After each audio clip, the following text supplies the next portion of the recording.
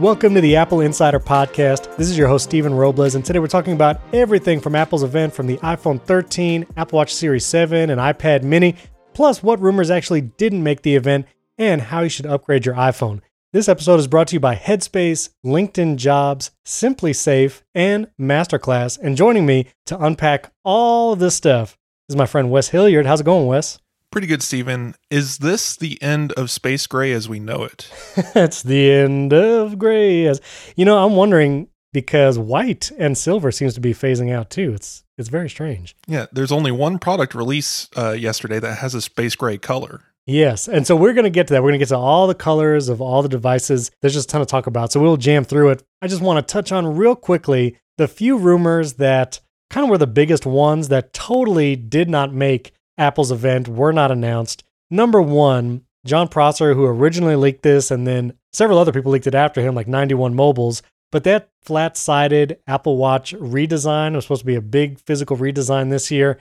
Did not happen. We have the same round model we did before. No satellite connectivity as of yet for the iPhone, and also no AirPods 3 at this event. So some rumors there. I know John Prosser has a video out now, kind of a little bit of conspiracy theory he admits about, that's why the Apple Watch isn't available to buy now, and production delays is they actually switched the design last minute. So I don't know, man. Do you think that design was ever actually going to come? Well, this could easily be a case of, oops, this is actually the Series 8, which I still don't believe either. Apple came out on stage and, in fact, I think rubbed it in Prosser's nose a little bit and talked about how much more rounded the corners were on the Apple Watch. Yes. Nothing against Prosser or any other leakers or anything like that. But no. This game's, always going to be hit or miss. And Prosser did do a good job leaking the iPhone 13 and the iPad mini. Now, of course, the cynical side of me will say we kind of knew what those were going to look like with or without Prosser, and he could have just been kind of making up those renders anyway. We have no idea what goes on behind the scenes over there. We have no idea if these are actual leaks or because,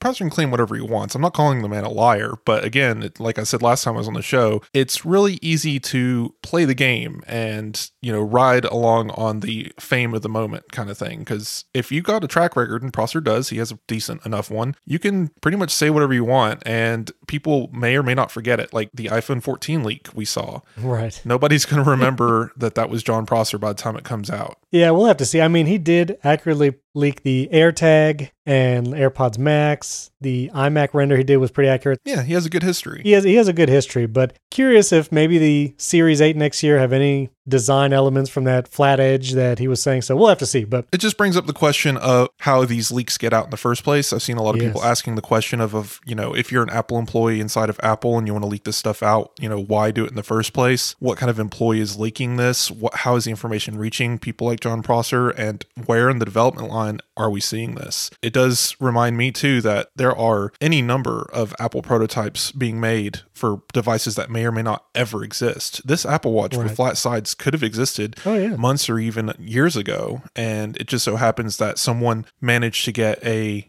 photo or a document to Prosser showing this, and he made a leak about it. Right. He even admits that the person said, here's an Apple Watch. They didn't say it was Series 7. They didn't say it was Series 8 or anything. Just here's a prototype that they're working on. That's it. That's all we got. And same thing could be said for the iPhone 14 or any other leaks from this stuff. So I wouldn't give up on the leaking game yet. Don't ignore things like Ming Chi Kuo and stuff. If you're into all of this, of course, there's still information out there to be heard for sure. Yeah, and MKBHD had an interesting video. It actually came out Monday, the day before the Apple event, specifically talking about leaks and how, it's really more entertainment than not. We won't get into it today, but it's an interesting video. I'll just leave it at that. Yeah.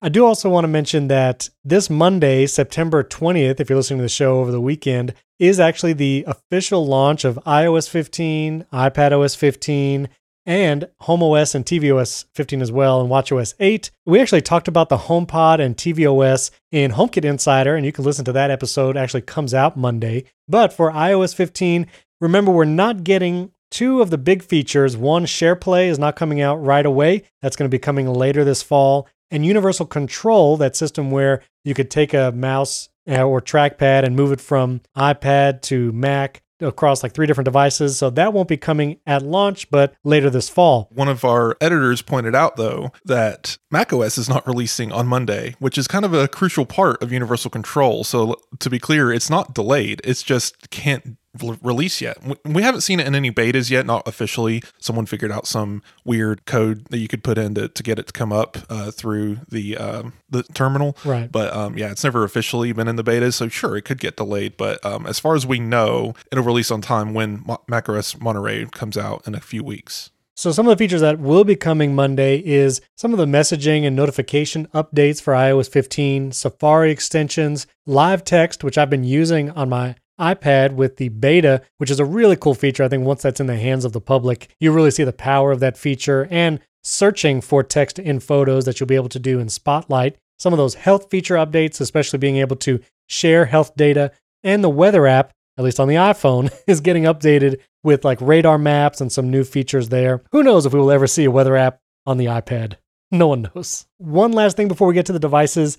The Apple Store app, I was browsing it this morning, as you do. And if you've ever shopped for like a pre-release product or pre-ordered a product, you know that shipping dates can get delayed pretty quickly. And so I was looking at the iPad mini shipping dates, which I already pre-ordered mine and should be coming on the launch day. But I saw that if you choose a model that's delayed, there's some models that are shipping all the way in October now for the iPad mini, that the Apple Store app actually has a new option now that says explore similar options. And when you tap that in the app, it'll actually tell you what configurations, color, memory, cellular, what are still shipping to arrive on launch day, which would be Friday, September 24th, and which you can pick up in store on that day as well. You can actually pre-order it now and set up a reservation time to go to the store and pick it up. Before, like prior to right now, I assume, you could kind of go through and change the configurations manually and see if the shipping date changes. But now they just have that built in where you can tap explore similar options and see all the configurations that are available to still get it launch day or pick up in the store. And I thought that was just a great feature they added to the Apple Store app. Why don't other companies copy Apple in their pre-order experience? Steven, did you know that you still cannot buy a PlayStation 5 at all? You can't even pre-order. Sony will not take your money for a PlayStation 5, no matter how long you're willing to wait. They just won't take it from you. That's so crazy. Yeah. Yeah, of all the things Apple does really well, and they do a lot well, like the pre-order process, even with the iPhone, like you can pre-order, which we'll talk about how to pre-order the iPhone and upgrade later in the show, but the process is great. Like they really have that down on lock. All right, well, let's jump into the devices that Apple actually talked about at the event. We'll go in order of the event, kind of building to the iPhone 13, and we did the recap episode. I did it 15 minutes, kind of really talking about all the big things that Apple announced. So in this episode, I want to try and dive into some of the things that either I forgot to cover or some of the information that's come out since the event and that recap day. First of all, the base model iPad, which starts at $329, we're on the 9th generation now. Basically resembles previous models. You still got the home button with Touch ID there. It does have the A13 Bionic, which is nice. I think one of the best features now is that the storage capacity starts at 64 gigabytes, double than what it was last year. The starting base storage was 32. So I think it's great that that has doubled, and the $329 version comes with 64 gigabytes. It'll be great one day where that's like over 100 for the base model, because I will say both my sons have their own iPads, and I made the mistake of getting the base model because I was like, what are they going to do with this? And now they're trying to use GarageBand and trying to edit their own podcasts, actually, and 32 gigabytes is not enough space. I'll just say that. But this 9th generation iPad also does add True Tone to this display, which is nice. And you get Center Stage, which if you have kids using it, and again, schools and education, like this is the iPad that they buy in mass for students. And so that Center Stage with a front-facing camera for distance learning is going to be a great feature. So anything about this iPad that you had thoughts of? Well, 32 gigabytes is really a criminal amount of storage in anything. Is this the last device that had 32 base storage? Like the 8th generation anyway? Might be. Yeah, I think so. It's just a funny device because by the time you install the operating system and one game, you filled up 32 gigabytes. It's crazy. I was looking at my iPhone storage earlier to determine if I still wanted to get 512 gigabytes. Definitely not 1 terabyte. We'll talk about that. I have one game on there called Genshin Impact that somehow takes up 11 gigabytes. I think that's being misreported. There's something broken there, but yeah, things take up a lot of storage these days, and 32 gigabytes just sad. Just wanted to note that this is the last iPad with this design. It's the classic Touch ID button. It's the last iPad with a lightning port, which is also very interesting. Obviously, Apple wants to change as little as possible about this because backwards compatibility with accessories is very important for a budget device. Right. If you're saying, hey, come in and spend $300, you don't want to say, also, by the way, you have to literally buy everything else new. Yeah, no one wants to do that. So Apple's going to extend this guy as far as it can go before it finally gets that new flat-sided design. I just thought it was interesting that, this being an iPad is now weird guy out in the lineup. And you know what's interesting? Fernando Silva, a friend of the show, he said, how many devices still have Lightning? And obviously the entire iPhone lineup does. But when you actually start thinking about it, there's still a number of devices. Every AirPods model still has the Lightning connector, no USB-C. That's regular AirPods Pro and AirPods Max is Lightning. You have the MagSafe Duo charger from Apple. The new MagSafe battery pack also has a lightning cable. So even though it's nice that it seems to be less and less Apple devices, I feel like some of the most pervasive ones, namely the iPhone and AirPods, are still on that lightning connector. So I'm afraid it's still going to be with us. Yeah. When looking at the lineup of products from Macs to iPads to iPhones, whatever, yes, predominantly it is USB-C now. I get it. Like I see everyone screaming like, why not iPhone? Like let's go. But look at the numbers. iPhones alone outnumber every other Apple product sold on the planet. And those have lightning connectors, since the 30 pin went away, right? So that connector is pretty much the most popular connector, at least in the Apple ecosystem out there, by far. Right. And then you take into account, okay, the most popular headphone on the planet also uses the lightning connector, the AirPods, and so on and so forth. So it's just that while yes, there's very few products left, at least sold by Apple with lightning connector, but it still is out there. And there's still the third-party programs that put it in, third-party accessories like game controllers and stuff. So yeah, I don't think it's going anywhere, at least not for another 2 or 3 years. No. So you can get this base model iPad right now. You can order it. Again, shipping times vary depending on storage and all that kind of stuff, but that's cool. Then came the iPad mini, which we were both eagerly awaiting for. And we talked about it again on the recap episode, a couple pieces of information that I didn't mention. One, the 5G data, cellular data that you can get with the iPad mini does not include millimeter wave. So you're not going to get the super fast 5G speeds, although you might not be able to get that anyway, depending on where you are. Yeah, sorry, the 12 people that live in the areas are very sad about this, that can actually use wave 5G. Yeah. There is no promotion, which Apple didn't say that, and maybe it was assumed, but I do want to say this iPad mini does not have promotion as opposed to the iPad Pro, which does. It was recently discovered that the A15 Bionic processor that's in the iPad mini that's shared in the iPhone 13 lineup is slightly underclocked. It's 2.9 gigahertz in the iPad mini as opposed to 3.2 in the iPhone 13, which I really don't think is a big deal. Yeah, there's a reason for this. I'm sure there's a reason for it, but also the processing power that's used on iPhone, some of the most processing intense tasks an iPhone is going to do is with the camera and taking video and maybe also games, but I don't think the iPad mini is going to hurt for this lowered clock speed. It's just a guess, but apparently iPads have historically used the Apple chipset and almost always have been underclocked. And this is because iPhones are generally thicker. It's funny to think, but yes, the iPad mini is actually thinner than the iPhone, and by a very small amount, but every millimeter counts when it comes to getting rid of heat dissipation. But that's one theory. And then the other theory, of course, is just general energy consumption considerations or, what have you. But yeah, there's reasoning behind it. Apple isn't just saying, oh yes, let's make the iPad slower. But yeah, it translated to a 2% loss, maybe an 8% loss, depending on which Geekbench score you're looking at. It's such a negligible difference in single core and multi-core scores that you're not going to notice. And I mean, looking from if you have the iPad mini 5 and look at the iPad mini 6 and compare those scores, this thing is up to 70% faster. So yeah, I don't think we don't have to worry about the chip being too slow. No, not at all. I did notice that the volume buttons on the iPad mini are actually on the top of the device along with the Touch ID and power button, which makes sense because if you have a case that connects to the left side, you need the right side to charge the second generation Apple Pencil. So honestly, there's no room for volume buttons if you have that pencil attached to the side. Yeah, the Apple Pencil is almost as long as the iPad mini is tall. Yes. It's insane.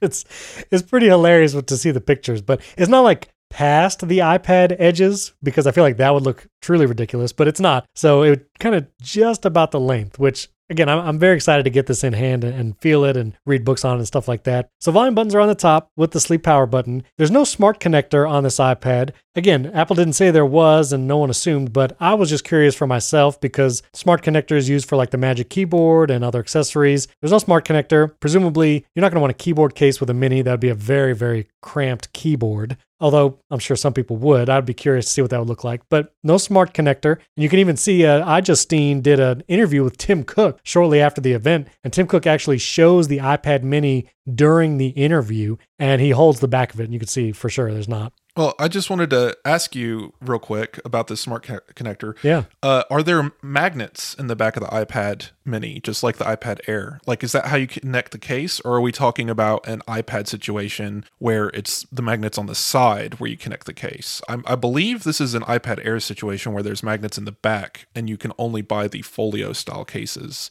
that completely wrap around the iPad mini. Is that true? I think so, because the only folio that Apple is selling right now, which I got, covers the front and the back. I assume the back side attaches via magnets. Yes, looking at the picture now, this, it's definitely attaching via magnets. There's no connection to the side of the iPad. So interesting. And so if you had volume buttons on the left side of the iPad, then you would be closing the case on the volume buttons. So right, exactly. Either way, yeah, it makes sense why the volume buttons are on the top, even if it is an odd choice. I just wanted to point out the magnet thing because that does leave some accessory design open to third parties. Kind of hoping Bridge sneaks out a very tiny keyboard for this guy. That would be very funny, and I would buy it just for the novelty, honestly.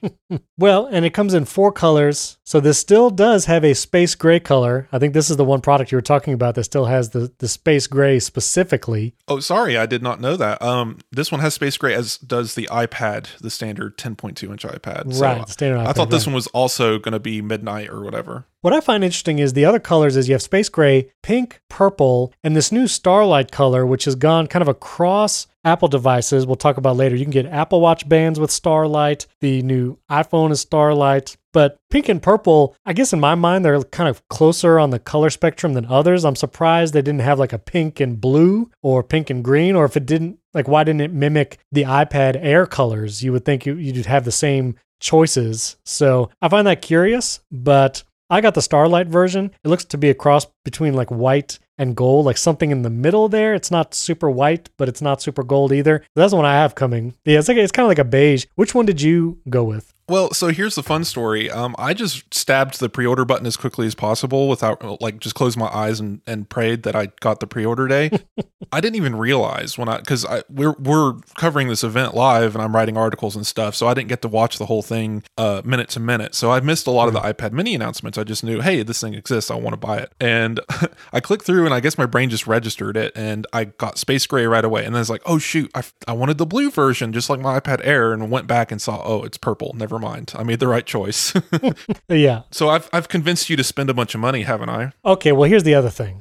So it starts at $499. It's $100 more than the previous iPad mini model, but that base iPad is 64 gigabytes. Now, at first, I just naturally said, I'm just going to try the 64 gigabytes. I'm just going to do ebooks and maybe like reading, web browsing, stuff like that. So I won't need a lot of storage. But then you said, I can't imagine how you're going to live with that, or something to that effect, which immediately planted the seed of doubt. I basically said something along the lines of, if this is going to be a 5-year device before it gets refreshed, or even a 3-year device, 64 gigs is going to age very quickly. And that is accurate. And I've also never had an iPad mini. This is actually my very first iPad mini. And I was like, I don't want to regret maybe the only iPad mini I ever buy by getting the smaller option. So I went back into the Apple Store app and saw that I could get the Starlight color with the 256 gigs still on launch day. And so I did it. And also, when I went back into the Apple Store, even Apple has this little like notification banner right in the storage configuration area.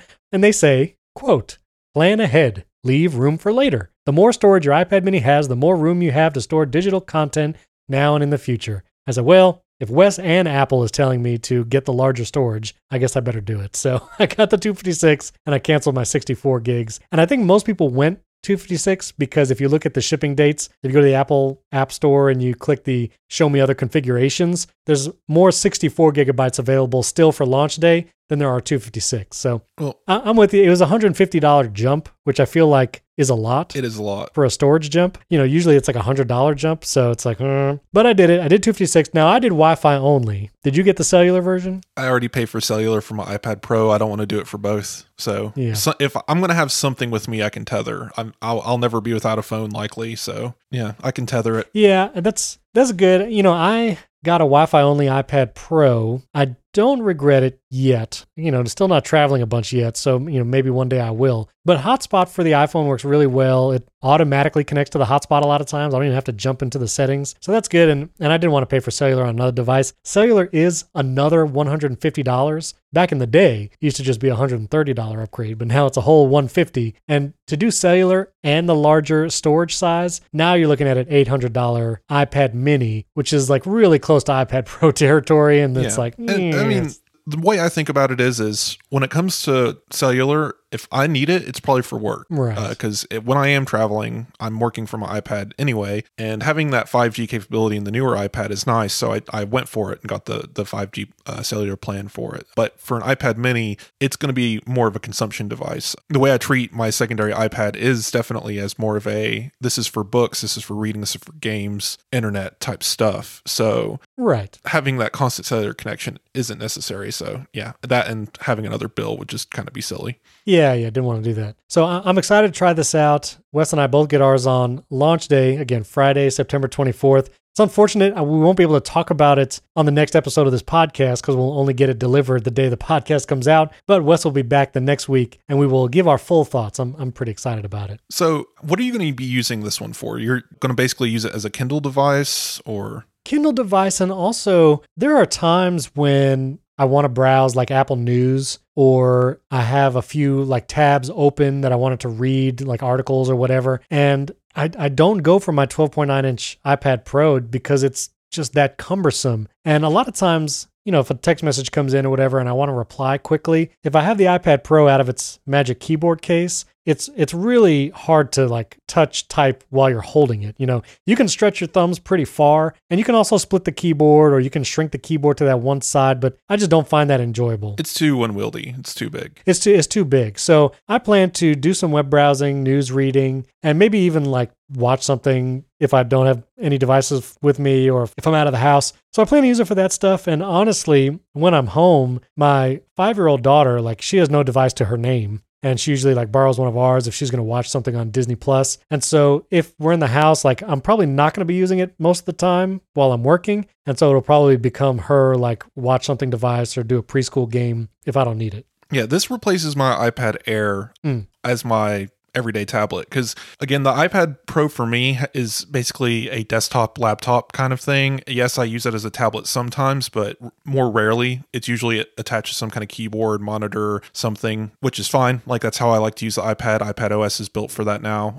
So yeah, iPad as a tablet isn't really a thing for me. It's primarily a laptop these days. But this is the perfect iPad as a tablet computer for me. So while like during the workday I won't be using it directly, I can't keep Slack open constantly on my iPad because, no Windows. So I use the secondary iPad to keep Slack open, make sure that I'm always available in that program because, green dots and all of that, right? Music selection. Or right now I'm using it to talk to you over Skype. So it has some work applications I use it for, but it's not really primarily for that. But when I'm not at work, obviously reading and whatnot, I'm definitely interested in trying this as a note-taking pad. I have the Apple Pencil too, so I'll be attaching it to that and doodling and stuff. But I've already started looking to some gaming stuff because I feel like this is going to be a really fun size for, general Apple Arcade games, certain games running on it, and the A15 processor should help with that. But have you heard of Game Vice or those type of controllers? No. For the iPhone? Oh yeah, like you put your iPhone in it basically, right? Yeah. It turns into a little Nintendo Switch. Right. And that's on an iPhone size display. I've already looked into Android versions of this that use the USB-C connector, and the only ones I found are limited to about 171 millimeters long, which is sadly 20 millimeters too short for the iPad mini. So here's hoping that we see somebody make a very fancy iPad mini controller for this and turn it into a giant Nintendo Switch device. That could be really cool. Oh yeah, and I'm sure the accessory market will go wild shortly. Sure. Once this thing launches. So For sure. Listeners, let us know if you picked up an iPad mini or pre-ordered one. Yeah, I'm pretty excited for it. This episode is brought to you by Headspace. If people keep trying to tell you, or maybe you just keep hearing that you need to try meditation, but you don't know how to start, when to start, you feel like you don't have the time, you really need to try out Headspace. Headspace is your daily dose of mindfulness in the form of guided meditations in an easy-to-use app. Headspace is one of the only meditation apps advancing the field of mindfulness and meditation through clinically validated research. So whatever the situation, Headspace really can help you feel better. Overwhelmed? Headspace has a 3-minute SOS meditation just for you. If you need help falling asleep, Headspace has wind-down sessions their members swear by. Headspace's approach to mindfulness can reduce stress, improve sleep, boost focus, and increase your overall sense of well-being. I've actually been using Headspace for over a year now, and I love it. They have special sessions just for kids, and I actually do it with my kids on focus and attention. I love that. They have sessions on anxiety and stress that I've done that have really helped, especially when I'm just feeling like there's so much to be done. And some of my favorite new features is they actually have focus music. Hans Zimmer, he's a composer who's written music for tons of movies. You can actually go in and listen to 80 minutes of music that Hans Zimmer has chosen just specifically for focusing, which is so cool. And they have new soundscapes that's kind of like environmental sounds. One of my favorite is Lighthouse Bluff. You just get a nice like ocean sounds. And so if you like those kind of white noise machines or that atmospheric type soundscape, Headspace has that now too. It's so cool. Headspace is backed by 25 published studies on its benefits, 600,000 5-star reviews, and over 60 million downloads. Headspace makes it easy for you to build a life-changing meditation practice with mindfulness that works for you on your schedule. You deserve to feel happier, and Headspace is meditation made simple. Go to headspace.com/Apple Insider. That's headspace.com/Apple Insider for a free 1-month trial with access to Headspace's full library of meditations for every situation.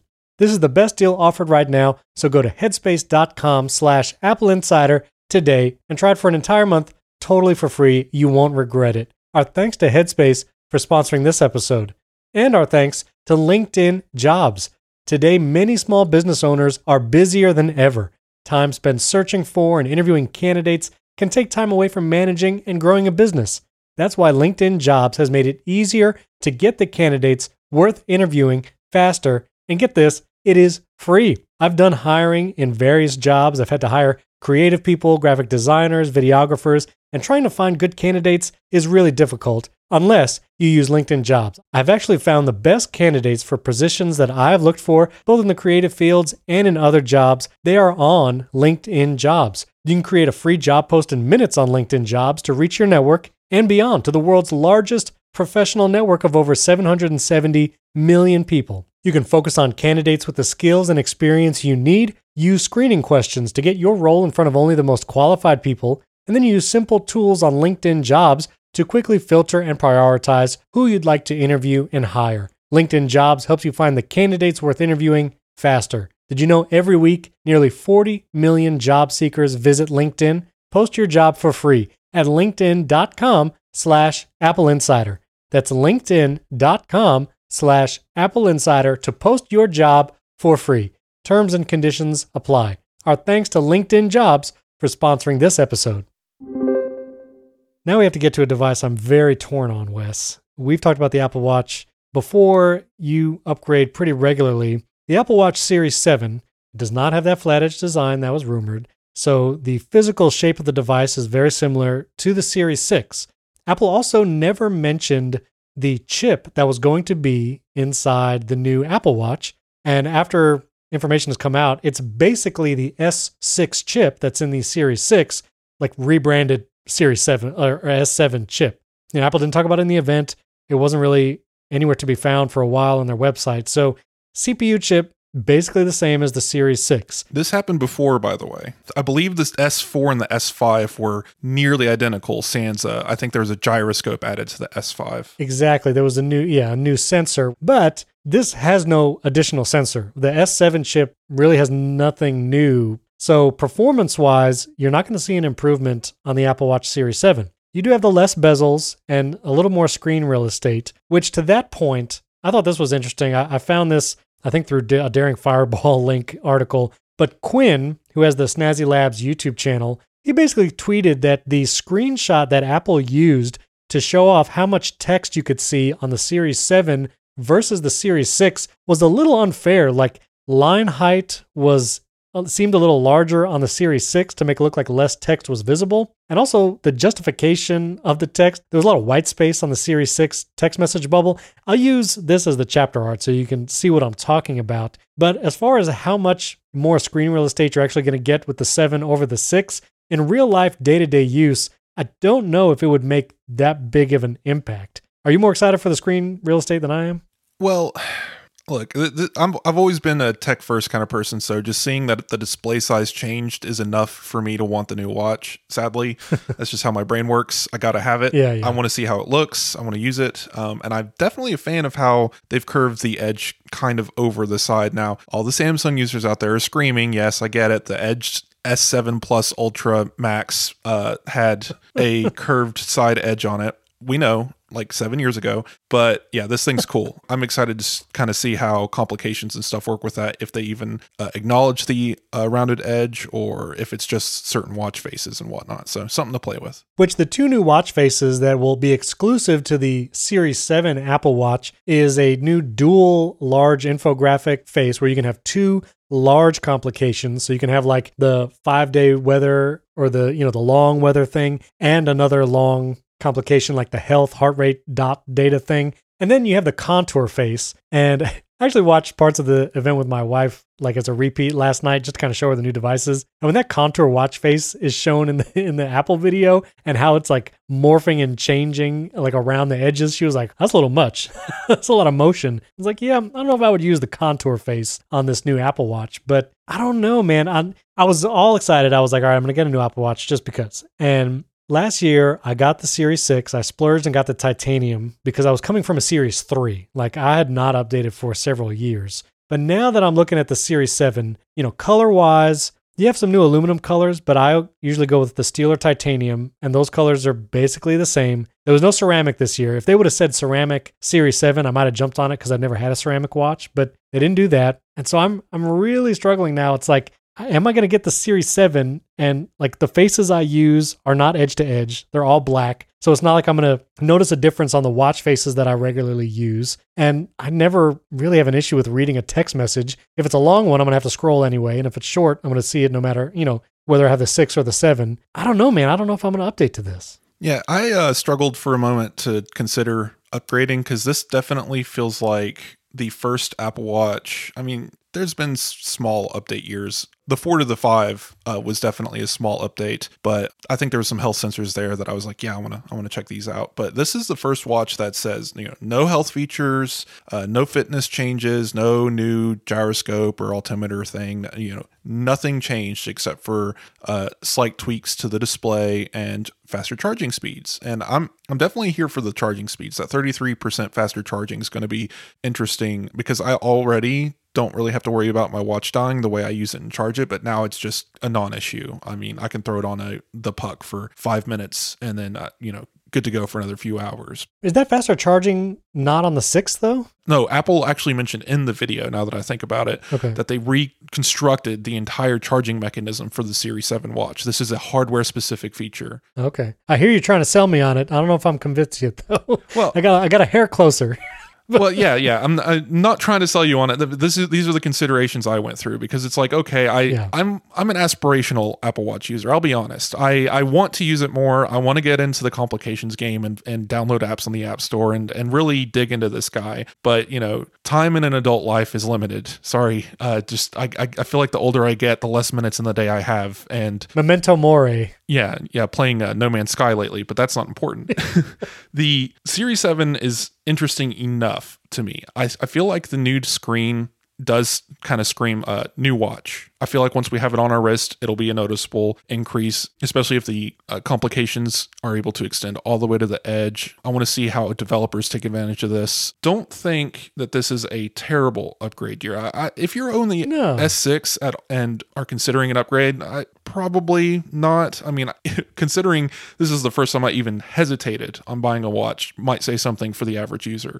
Right. But what's crazy to me is there's no space gray option. Midnight is a blue color, so it's yes. If I want a gray or black watch, I have to go up to titanium or stainless steel, which is fine. But I think I'm going to end up with midnight. By the way, just because I can live with the blue tint. Most of my wardrobe is blue grays anyway. So right. I don't know. I feel like I'm going to be okay just getting some new bands because in addition to the new colors of the watch, and at least in the aluminum side, there's some really cool new bands if you haven't seen those yet. Yeah. And they have like a dark cherry, which I actually have arriving as we record. It might even be delivered now. They have a maize, which is like a yellow. And for me, I feel like if I get a couple new bands, I'll be satisfied that like it has something new. I will say buying bands right now is very confusing because it's great that they're compatible with all Apple Watches, but Apple only lists the millimeter size of the most recent Apple Watch. So even though you can't even get an Apple Watch Series 7, when you go to buy a band, they sell it in 41 millimeter and 45 millimeter, which no one has. Yeah. No one has an Apple Watch right now with those millimeters. And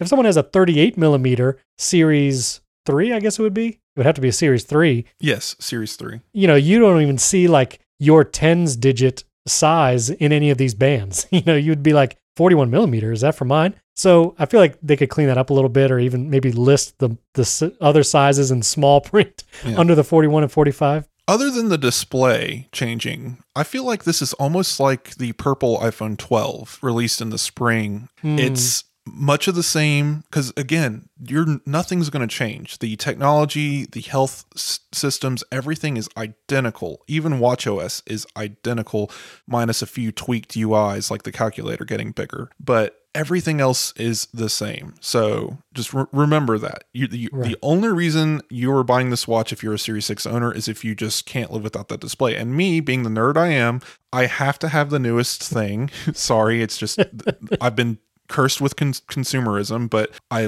love having the new thing and I love playing with the new technology, and I would feel dumb coming on the Apple Insider podcast and saying, hey guys, I have the 3-year-old watch. But I know that's not important, but I know there's nerds out there listening to this who understand completely what I'm saying. But I was there honestly till just about 2 hours ago because I was really I was doing research, looking at the major differences, and when I saw that the chip stuff was really the same, if there was any like 20% increase in performance, I would have been there because you never know what kind of apps are going to come out or complications that all that stuff would benefit from more RAM or a faster processor in the Apple Watch because this is the most constrained computational powered device in Apple's lineup. So any improvement, and it also helps battery life. If you have a faster CPU chip, then it doesn't have to clock as high just to do normal tasks, helps with battery life. All right, here's the selling point. Here, if this doesn't convince you, nothing will. All right, you ready? I'm ready. Let's go. The pixels, the vertical versus horizontal space of the pixels is larger now than the original iPhone on the new Apple Watch. I mean that is very interesting. So you are now wearing the original iPhone on your wrist. Like that's how far technology is advanced. I mean, that's amazing. It's enough steps removed to not affect my right. to not make me want it anymore. Now, my last question though, the full screen keyboard, is that just the Series 7? Good question. I'm assuming that Apple will lock this to just the Series 7 because looking at the image, that thing is definitely extended all the way to the edge. Right. Because this was the thing where Apple actually denied that one app that was putting a full keyboard on the Apple Watch. Yeah, FlickType. FlickType, right. They kicked them out of the store and it's like, and then you do your own thing. Well, I was going to ask you about this because basically, long story short, FlickType is this keyboard that's been around for a while, and I don't believe Apple ever opened up the Apple Watch keyboard API like it did on the iPhone to allow third-party keyboards. Correct me if I'm wrong, but I'm pretty sure that is the case. And this guy somehow, he created an iPhone keyboard that lets you swipe on it. There's several swiping keyboards on iPhone, but he included a feature that somehow, who knows, got around on the Apple Watch and let you add a keyboard. And Apple said, no, you can't do that. Only we can, control the keyboard on this operating system. And he got booted from the App Store. Now he's suing them for a bunch of money. And, he's the guy who's also been posting a lot about scam apps in the App Store, clones and all of that stuff. He has a long history. I think he's also suing Apple on a different charge related to scam apps. How's he affording all these lawyers? I What don't in know. the world? It must be that App Store revenue. Oh, yes, that's right. That's right. So yes, of course, it is a little strange, and coming from a developer perspective, I understand seeing this might make you emotional, but from my point of view, that it's just another one of those situations where the rules exist, we know them. They may or may not be fair. I'm not here to debate that right now, but they are on paper, and this developer apparently violated them and was removed from the App Store. And now, yes, Apple did come out with a swiping keyboard on the Apple Watch, and that looks a little funny, but also you can't patent you can't patent a keyboard. You can patent the style of the keys. You can patent how it connects to the computer or the technology used to get that information. But I don't think there's a patent for the QWERTY style, QWERTY, right? Like it's him suing over this is a little odd. Yes, I think that there's a part of the story where Apple apparently approached him for acquisition and then disappeared in the talks and never came back. There's a whole history there that we're not going to get into, but just an interesting conversation surrounding it anyway. For sure. So I will say the Apple Watch Series 7 starts at $399 for the aluminum. No date yet when this will be available to order. I will say if you have a Series 5 or earlier, this might be a good upgrade. If you have a 4 or earlier, it's probably a great time to upgrade. Oh yeah, I would absolutely upgrade from a Series 4, especially for the battery life, because this is the 18-hour battery life that we got in the Series 6. Right. And you can hear the guys at the Accidental Tech podcast complain about the Series 3 still being for sale, but do not buy a Series 3, listener. I know it's the cheapest model. You'd be better off getting a secondhand Series 4, 5, or 6 than buying that Series 3 because it's just crazy that they're still selling it. So, well, the SE is a year old now. That thing should be on sale some places. I bet you could find one easily for under $250. Yeah, for sure. All right, well, real quick, I just want to mention Fitness Plus. We talked about the group workouts in the recap episode, but I think this is an interesting new feature coming to Fitness Plus where you can use the camera on your iPhone or iPad. You can also AirPlay to the Apple TV and do group workouts with up to 32 different people. I think the next great step for Apple would be to introduce live classes with trainers where you can have a trainer like Peloton and other companies do, where they can open up a class and you, as the Fitness Plus workouter in your home, can do this group workout but actually have a certified trainer. I'm sure people will do this. Like I'm sure just individual private trainers will set up group Fitness Plus classes, and they can just kind of run the FaceTime call. But I think it's a great feature, and I think opens the door to some of this stuff in the future. Yeah, the ATB guys were making fun of this because A, it uses SharePlay, which doesn't exist yet, and B, do we want, like me and you, Steven, let's go and get on some workout bikes later and stare at each other while we're riding. No. Over FaceTime. I do wonder, because they brought that up during the call, this is something we'll have to test. Does SharePlay work over FaceTime audio? Oh, that's interesting. Because then you wouldn't have to stare at each other. I mean, technically, you could start a FaceTime call and just turn off the camera. Like you can hit the true. Turn the camera. It's just like a curiosity, because I mean, obviously, part of this is like music listening and stuff. But like, if you didn't want to see yourself in the camera or have other people see you, couldn't you just switch over to FaceTime audio? Anyway, question for another time. Just a thought that occurred. Or just put a piece of duct tape over that camera. That works too. Oh, there you go. Yeah, you could do that. This episode is brought to you by Simply Safe. Listeners, I'm a huge smart home fan. We literally have a whole podcast about it on the Apple Insider Network. I do security cameras, smart lights, door locks, all of that stuff. And one of the products that's hard to find can be good quality outdoor wireless security cameras. And Simply Safe has just launched a brand new one that ticks all the boxes. U.S. News and World Report called Simply Safe the best home security system of 2021, and it just got even better. This brand new outdoor security camera is engineered with all the advanced tech and security features you want and need to help keep you and your family safe. It has an ultra-wide 140-degree field of view so you can keep watch over your entire yard. It has 1080p HD resolution with an 8x zoom. That means you can zoom in and clearly see things like faces and license plates to capture the critical evidence. It has built-in spotlight with color night vision so you can keep an eye on what's going on day and night, and it's super simple to set up, just takes minutes. It has an easy-to-remove rechargeable battery so it doesn't need an outlet and can go anywhere on your property. This camera has it all, and it integrates with your Simply Safe home security system,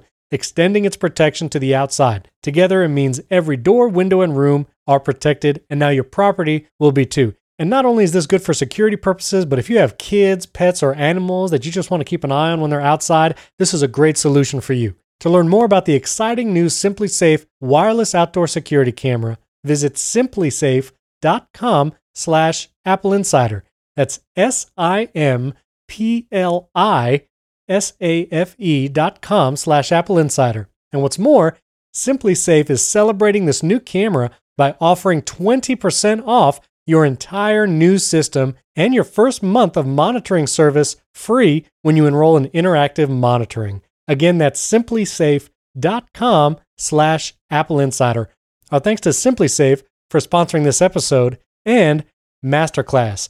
With Masterclass, you can learn from the world's best minds anytime, anywhere, and at your own pace. You can learn about scientific thinking from Neil deGrasse Tyson or space from astronaut Chris Hadfield. You can learn about cooking from Gordon Ramsay, or one of my favorite courses, you can learn the art of negotiation from Chris Voss. With over 100 classes from a range of world-class instructors, the thing you've always wanted to do is closer than you think. I love Masterclass because you actually get to see and hear from some of the best minds in these areas. Doing the music composition for film with Hans Zimmer, you see him in his studio talking about melodies for characters and themes, and you get to see him work with all his equipment. It's so cool. And if you want to take a cooking class, it's incredible to be able to see someone like Gordon Ramsay cook right in front of you while he's teaching you how to do it.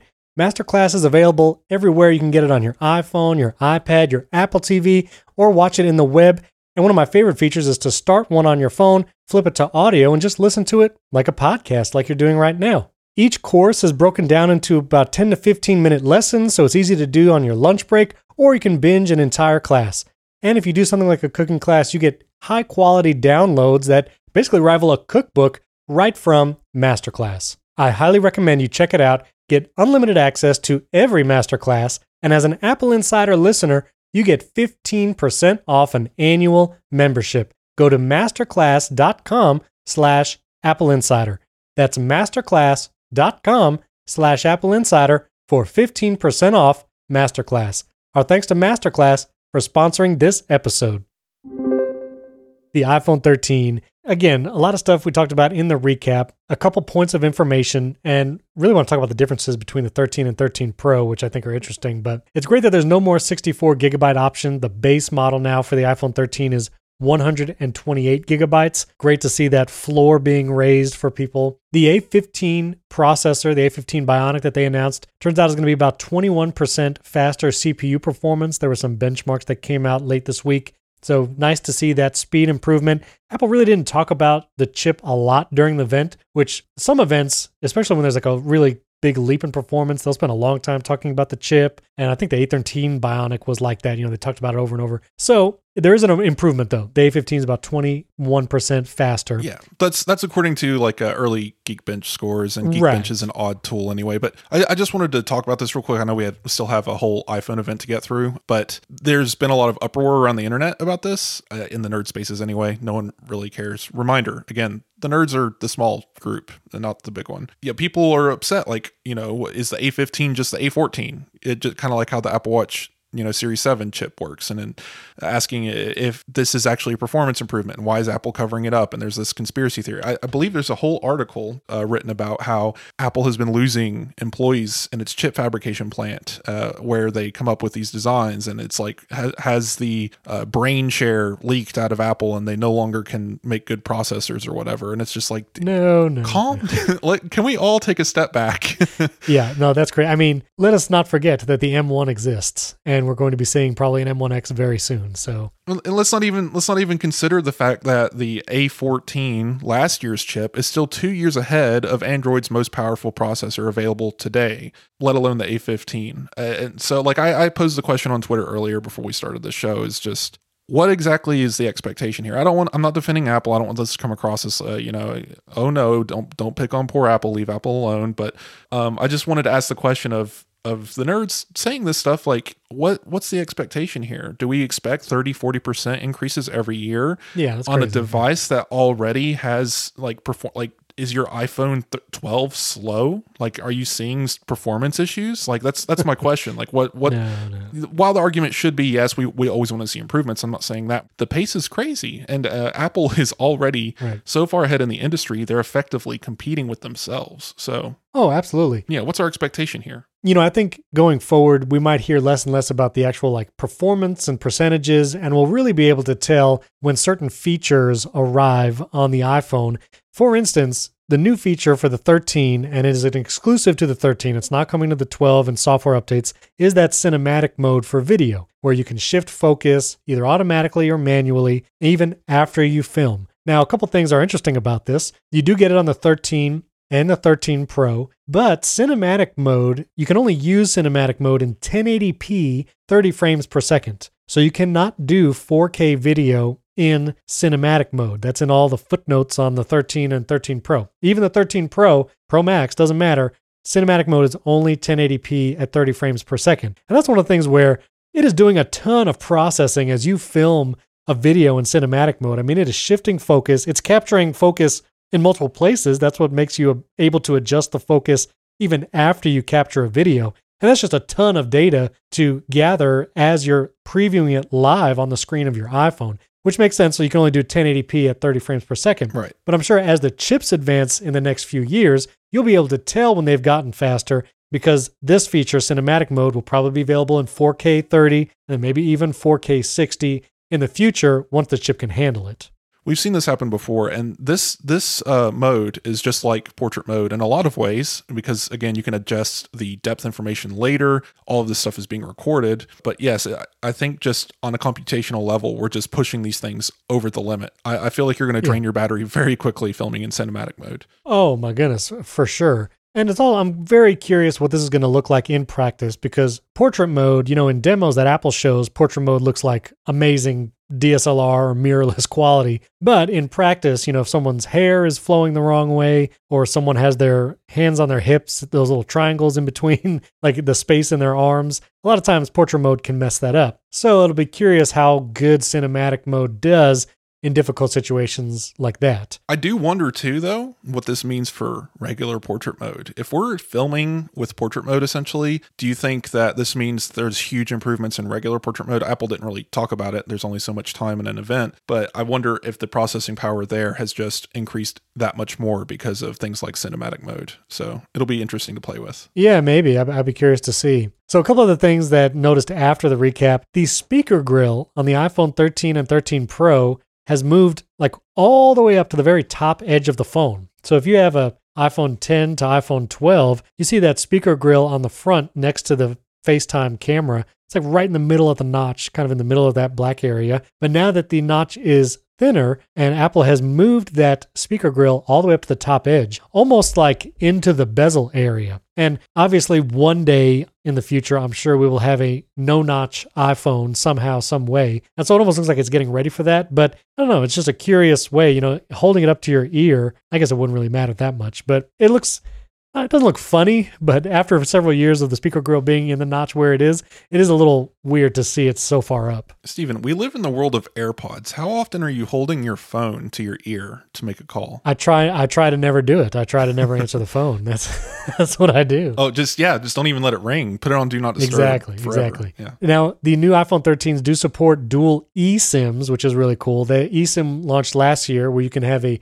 carrier plan without a physical SIM card, and now you can have two carrier plans without physical SIM cards. So you get dual eSIMs. The new iPhones are going to be a little thicker and heavier. I'm curious how that is in practice. The 12 Pro coming from the 11 Pro was like noticeably heavier. After a year, you don't notice as much, but I'm curious what that's going to feel like. Are you going to go with the Pro Max, Wes, now that I think about it? Briefly considered, but yes, the larger display is still enough, to sway me. Okay. And they're more battery life, obviously. Yeah, for sure. So what's interesting about the iPhone 13 versus the iPhone 13 Pro this year is that the camera systems between the wide angle and the ultra wide, between the 13 and 13 Pro, are actually different qualities between the 13s. Last year, if you got an iPhone 12 or a 12 Pro, not the Max, but the 12 and 12 Pro, the wide angle or the main camera lens and the ultra wide were the exact same aperture and pixel size and all that. But this year, the camera system between the 13 and 13 Pro is different for every lens. Aperture is a little better. It lets in a little more light on the Pro models. And plus you get the 3x telephoto now on the 13 Pro. There is sensor shift stabilization on the wide angle cameras for both the 13 and the 13 Pro, but we do actually have a little bit of an improvement from the 13 to the 13 Pro, unlike previous years. And the 13 Pro and Pro Max are actually the exact same camera system, unlike last year. Last year, the Pro Max had that sensor shift and the 12 Pro did not. So this year, choosing between the Pro models, you're choosing the exact same camera system, but going from 13 to 13 Pro, you do get an improvement on that Pro model. It is funny, Apple had to mention that they specifically put the iPhone 13 cameras in a diagonal formation to fit the sensor shift technology, which I guess makes sense. It needs the space. Just funny that they had to make an excuse, I guess, for the camera change. Right. I wanted to note that the iPhone 13 mini and iPhone 13, I believe, have the same size camera bump on the back, so your cases should actually fit. I don't know if the microphones have changed or if the speaker grill being higher will affect certain cases. Maybe it will, maybe it won't. But the Pro models are definitely going to need new cases if you have if you're upgrading between generations, because that camera bump is huge. And some cases are actually coming right now. I actually have a 13 Pro case arriving today with those Apple Watch bands, so I'll post pictures of that. But yeah, I'm curious to see the camera bump difference, 12 Pro to 13 Pro for sure. Now, the iPhone 13, you can get the mini starting at $699, same price as last year. You know, there were rumors that might be more expensive this year, and thankfully they are not. Keeps the same price as $699. The 13 regular model starts at $799, and it comes in the pink, blue, midnight, starlight, and product red colors, so no black or space gray on the 13. The darkest you can get is that midnight color. Does seem to have a bluish hue. We'll have to wait till we see videos and photos in person. Oh no, that is absolutely navy blue. Like if there was a color, it's navy blue. Yeah. And then the blue is like a tealish. It's got like a hint of green and blue. So curious on the color choices there. Again, they have the starlight, this new color that's more white than gold, but kind of in between. So really curious what this stuff looks like in person for sure. I want to mention quickly the MagSafe wallet. This came up in the announcement and I was like, a U1 chip in the MagSafe wallet, but that's not the case. So please do not get excited. I really almost ordered this thing and I'm very happy I didn't. I did, because I was like, I don't know how this is doing it, but I'm going to assume the best and just get it. And then later I realized, yes, the new MagSafe wallet has Find My support, but the only support it really gives you is if you separate it from your iPhone physically, it will mark the location where that separation happened. But after that, there is no way to ping the location of this new MagSafe wallet via U1 or any wireless technology, which makes sense. I mean, it's like two pieces of leather sewn together. So there's no battery, there's no U1 chip, there's no anything. It just tells you where it was separated, which I guess is better than nothing, but not what I was hoping for. Yeah, I'm still waiting for third-party manufacturers to start making AirTag MagSafe wallets, because it's possible. I own one. It's made by this very small company. It might literally be like two people. Obviously, it's one of those, like, I think I paid $40 for it. It's got good materials and stuff and a decent enough design, but it is clearly like very third-party, like you'd find on an Amazon store. Yeah. Whereas like I want to see like Nomad come out with a version of this and see what kind of design aspects they might take to it, because yes, it's going to stick out further from the back of the iPhone, but I believe that using this kind of wallet in practice, it's actually been kind of nice having MagSafe connection to the iPhone when I'm holding both the wallet and the phone in my hand, plus having the AirTag for if I take the wallet off of the phone. So it's just a win-win in that situation. Yeah. So then we finally have the 13 Pro, starts at $999 for the Pro, $1099 for the Pro Max. Again, camera system is the same, but it is an upgraded camera. It has apertures that open wider, which is a lower number, but the wide angle on the 12 Pro is a 1.5 aperture. Telephoto is a 2.8, which is actually not as a wide aperture as the 12 Pro. The 12 Pro was a 2.5 or 2.4, I believe. So curious to see what kind of light sensitivity we get from this telephoto. It's a 3x as opposed to a 2x, but it lets in less light. So we'll have to see the quality. We're basically trading the zoom for the light quality there. And that's Right. a fair enough trade, because if you're using the telephoto lens in anything other than a bright room, it's not going to be the telephoto lens anyway. It'll switch to the wide angle. So why fuss over how much aperture it has when the zoom is the point of the device? So Right. I believe this was a fair trade. I'm glad that we get sensor shift now on the iPhone 13 Pro as well as the Pro Max. So on the wide angle camera or the standard camera lens, the 1X, you'll get that sensor shift stabilization. And you can do ProRes video. This piece of information came out after the event. if you want to do ProRes video, that higher format, high quality, less compressed format on the 13 Pro, you can shoot 4K 30 in ProRes, but only if you get the 256 gigabyte model or higher. You can only do 1080p ProRes if you do the 128 gigabyte. I thought that was interesting. You have to get at least a 256 gigabyte phone, because that ProRes video, those files are going to be huge. Yeah, I think you can fill a 1 terabyte iPhone in less than 4 hours of recording, which just think about that for a second, Yeah, exactly. Why this doesn't work at 4K on a 120 gigabyte iPhone, I believe the math works out to something like, less than half an hour of video, but right, yeah, exactly. It's not a good, you don't want to record 4K ProRes on a standard iPhone Pro. That would be insane. So you're going to get the 13 Pro Max, you said. What color are you going to get? Graphite this time, because the blue's nice, but I've already ordered the Nomad that does the leather skin thing. Right. Yeah, I ordered one of those because they already have one made for the 13. So I went ahead and ordered that black leather skin, and I'm going to get a graphite phone to go with it, see how that works out. Very good. Well, I've never gotten a colored phone. I've always gone either black or white. And so I went with the Sierra Blue, or I'm going to try and pre-order it as we are listening to this. And we'll round out the show with this and then mention Epic v. Apple, which was actually huge news, but it came out last Friday after the show came out, and so we weren't able to cover it. But when it comes to upgrading your iPhone or pre-ordering your iPhone, you were able to do like a pre-order. Even if you're not on the Apple iPhone upgrade program, Apple was letting you kind of pick out your iPhone and get ready for pre-orders. But by the time this episode comes out, that option will be gone. And so pre-orders start 8 a.m. Eastern Time, 5 a.m. Pacific Time here in the US. And the basically only device that's up for pre-order is the iPhone. You can't get the Apple Watch Series 7. The iPad mini and regular iPad is already been for sale. All the cases for the 13 Pro is already for sale. So everyone's going to be focused on this one iPhone. So hopefully you did that pre-order thing or get your pre-order ready. So Steven, how do you pre-order your iPhone? Do you go through the Apple Card upgrade program, or are you on a carrier? I do Apple's iPhone upgrade program. So I send my old phone back to Apple, I get the new one, and I keep paying monthly for that. See, I'm trapped.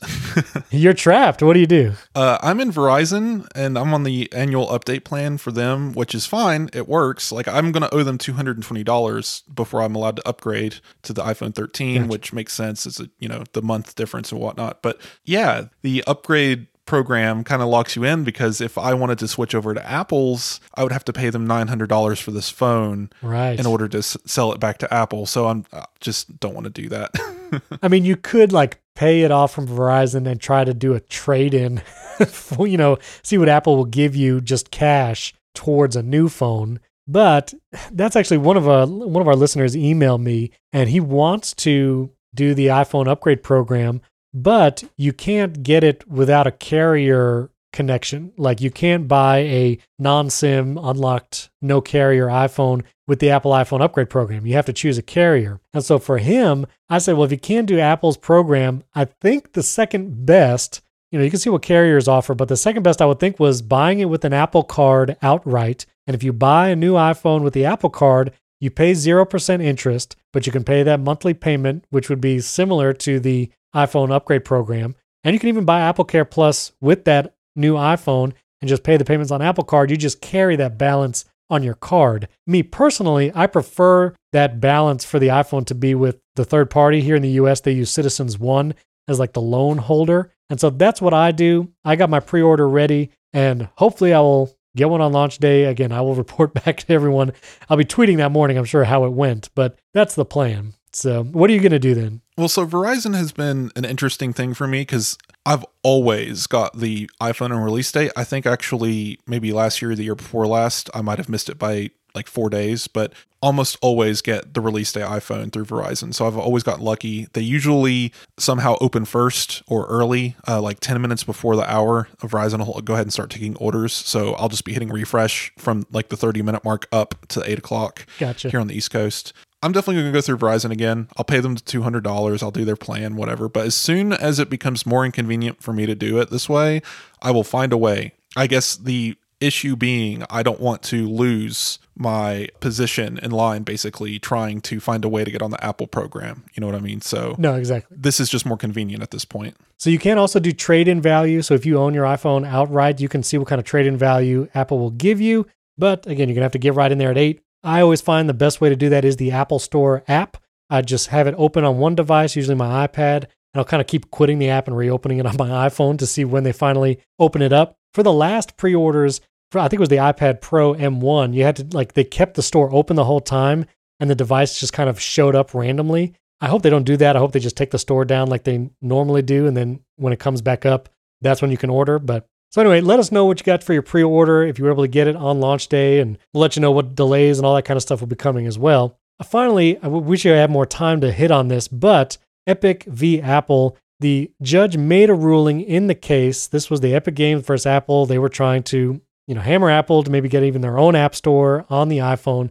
That was not the case. The judge filed an injunction towards Apple, and basically the one concession that Apple is going to have to make after this court case has been revealed is that they will have to allow developers to link to alternate payment methods in-app. So a service like Netflix, previously, they couldn't even link you to their website to sign up for Netflix and come back to the app. They basically just had to tell you via text, go sign up and come back. Now, Apple is going to allow developers to put a link to alternative payment methods. Unclear whether it's going to be alternative payment methods in-app, or if they'll have to link out to a web view or kick you out to Safari and you do it in the Safari web browser on your iPhone. But that is the one concession that came. Both Epic Games and Apple will probably be filing appeals, so we might not see any changes from this anytime soon. But that's what came from the case. Well, Epic already filed their appeal after, publicly stating how much that, I don't know. It's all very confusing. Tim Sweeney was on Twitter saying that they're still in this fight or whatever, and then immediately turned around and said that they were going to challenge this and bring it to the higher courts to evaluate the decision, even though Apple had to basically do what they wanted other than open an app store. Tim Sweeney and Epic have shown that this isn't really about smaller developers or their money. It's about Epic being able to sell apps on iOS through their own app store, and it's getting a little slimy. But outside of all of that and the discussions that are to follow, I have a lot of time to evaluate this and see what Apple does in response as far as allowing buttons and external payments and whatnot. What this really means is Netflix is going to be able to say, hey, click this button to subscribe, pay us directly. But the real thing that might come from this that's going to be interesting to watch is Apple's likely going to have to invent an entirely new system to collect commissions, because now Apple's during the trial, Tim Cook said that they might have to devise a system to get their commission one way or another, which means there's going to be new billing protocols that say, hey, you have to report to Apple how much money you make from your app that when it's running on Apple platforms, regardless of how that money is paid to them, and then basically pay that 30%. So Apple's going to turn into a miniature IRS collecting this money from developers, and it might turn into a whole thing, and we're going to, it's going to be a big argument, I'm sure. A lot of lawsuits, a lot of angry people on Twitter. Yeah, we'll see. So I'll put a link to our article in the show notes if you want to read more of the details about all that came from the court case, as long as a link to everything we talked about. Let us know, listeners, what did you order? iPad mini, iPhone 13? Are you waiting for that Series 7 watch? We'd love to hear from you. You can tweet at Wes and myself. Our Twitter handles are in the show notes. You can also support the show in Apple Podcasts or patreon.com/Apple Insider. You can get an ad-free, uninterrupted version of the show that way and early access. And if you haven't yet, we'd greatly appreciate a 5-star rating in Apple Podcasts. Thanks for tuning in. We'll catch you next time.